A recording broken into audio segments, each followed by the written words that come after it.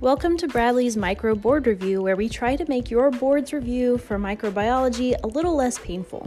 But, we're not magicians or anything. This still sucks.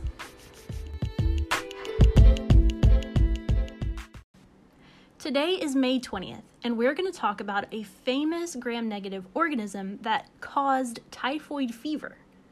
I'm talking about Salmonella enterica. Salmonella?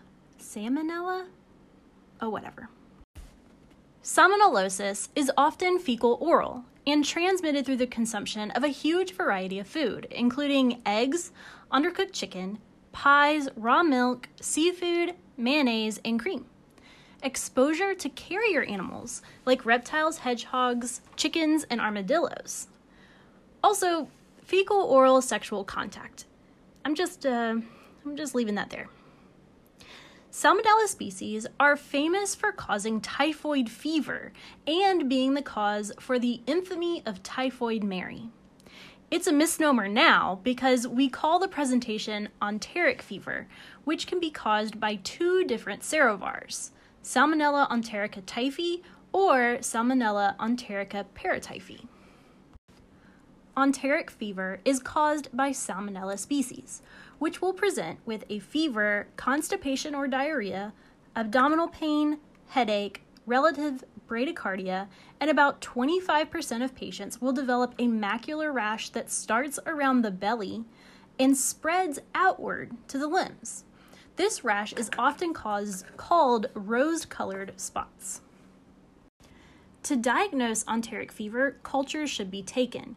Fecal samples are not helpful until late in the disease, so it's actually better to do a bone marrow aspirate and culture the aspirate. You can also take a skin snipping of the spots and culture those if the patient has one. Non-typhoidal salmonellosis is the most common cause of foodborne illness and mortality in the world. It is also the leading cause of bacterial diarrhea in the world. It is caused by Salmonella enterica, but not the typhi or paratyphi serovars. Symptoms are going to occur 6 to 72 hours after consumption. Symptoms can include watery diarrhea, abdominal cramping, nausea, and vomiting that lasts 3 to 7 days. Dissemination can cause infections of the heart. This bacterium typically first encounters the GI tract and forces the M cells within the Peyer's patches to endocytose the bacteria straight into the concentration of immune cells, which at first sounds like a dumb move, except that Salmonella species then infect macrophages and are then take them for a ride all over the body. This is how those rose-colored spots first occurred during the enteric fevers. The macrophages in the gut first slide into the skin right around the gut and start infecting the skin cells around them. Salmonella species is an encapsulated organism and therefore can cause more infections in patients without a spleen or with a dysfunctional spleen. This is why it's more often a cause of osteomyelitis in patients with sickle cell disease, since their spleens are typically not at 100% functional. Salmonella species can hop into macrophages in the gut and then travel into the bone marrow and trigger this infection. Asymptomatic carriers might harbor this organism in their gallbladder, causing the formation of gallstones. They might have recurrent bouts of gastroenteritis because of the infection of the gallbladder, continually dumping more organisms into the gut. Treatment is usually supportive, as the infection will resolve on its own in about a week. Inappropriate antibiotic treatment could induce the carrier state in individuals and promote the creation of a multi-drug resistant organism. So, antibiotic treatment is usually reserved for really severe cases. If needed, ciprofloxacin can be used.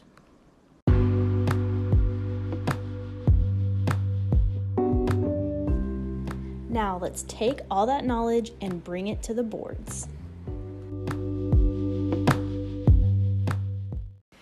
A 29-year-old male presents to the emergency room in the U.S. with a 2-week history of severe frontal headache, nausea, intermittent vomiting, watery diarrhea, and fever.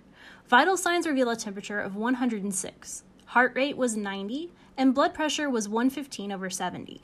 He is a law student from Germany who started school 2 months ago. Physical examination reveals a dehydrated male who is alert and oriented. Koenig and Brzezinski signs were negative. Laboratory studies reveal thrombocytopenia, elevated AST/ALT levels, and elevated C-reactive protein levels. Gross examination of the stool revealed a watery brown mixture. Stool samples were negative for the presence of ova, but revealed the presence of black colonies on SS agar. Antibody ELISAs for HIV, malaria, hepatitis C virus were all negative. What is the most likely diagnosis? Is it A, typhoid fever, B, enteric fever, C, non-typhoidal fever, or D, carrier of Salmonella enterica? First, diagnose the patient. This patient presented with nausea, vomiting, headache, high-grade fever, and brown watery diarrhea 2 weeks after traveling to a new area from Germany to the U.S. Koenig and Brzezinski signs were negative, which is helpful for ruling out meningitis, which you might have suspected with the fever and severe headache. The headache is the most likely caused by the fever and dehydration, though. Stool samples did show that this isn't a helminth infection, and he is negative for HIV, malaria, and hepatitis C. The Salmonella Shigella, or SS agar, is a great way to help differentiate between Salmonella and Shigella species infections. It contains bile salts, which prevent gram-positive organism growth, thiosulfate for the organisms that can reduce sulfur, ferric citrate, which helps you visualize the reduction of sulfur, and neutral red, which turns red when the pH becomes acidic, like during fermentation. Salmonella species colonies will grow like black colonies because of the reduction of sulfur. Shigella species will grow on this plate but will be colorless. Any other organisms like E. coli that are plated on this agar will ferment the lactose, causing the bacteria to form pink-red colonies. Choice A, typhoid fever, would most likely present with green pea-like diarrhea, headache, and on the boards, it will most likely present with the red macular rash that starts around the belly button and spreads to the limbs. Side note, stool samples are nearly always worthless for diagnosing typhoid fever, and bone marrow aspirates are typically preferred. Choice B, enteric fever, is a more appropriate term for what we used to call typhoid fever and paratyphoid fever. They present the same, just caused by different organisms, so we now call the presentation enteric fever until we know more. Choice C, non-typhoidal fevers, is typically a self-limiting diarrheal disease that occurs in travelers. This is because they are most likely coming into contact with serovars of Salmonella species that they don't have an immunity against. Just like our patient coming from Germany to the US, new serovars, new poop disease. This typically doesn't present with any rashes or green poop. It is also the leading cause of foodborne illness and bacterial diarrhea in the world. Choice D. This patient is not likely a carrier of Salmonella enterica because they might present with no symptoms at all, or they could present with the symptoms of cholecystitis, right upper quadrant pain, especially after meals. Therefore, the correct answer is C, non-typhoidal fever.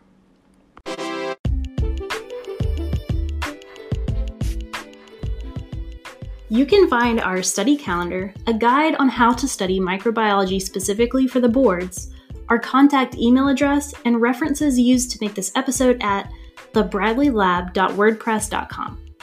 If you found an error or would like to discuss any of this information, please leave us a voice message in the show notes. If you appreciated this episode, please subscribe and tell a friend. This podcast is now available on Apple Podcasts, and it would be a big help for us if you could submit a review. This podcast was written and edited by me, Jillian Bradley. See you tomorrow.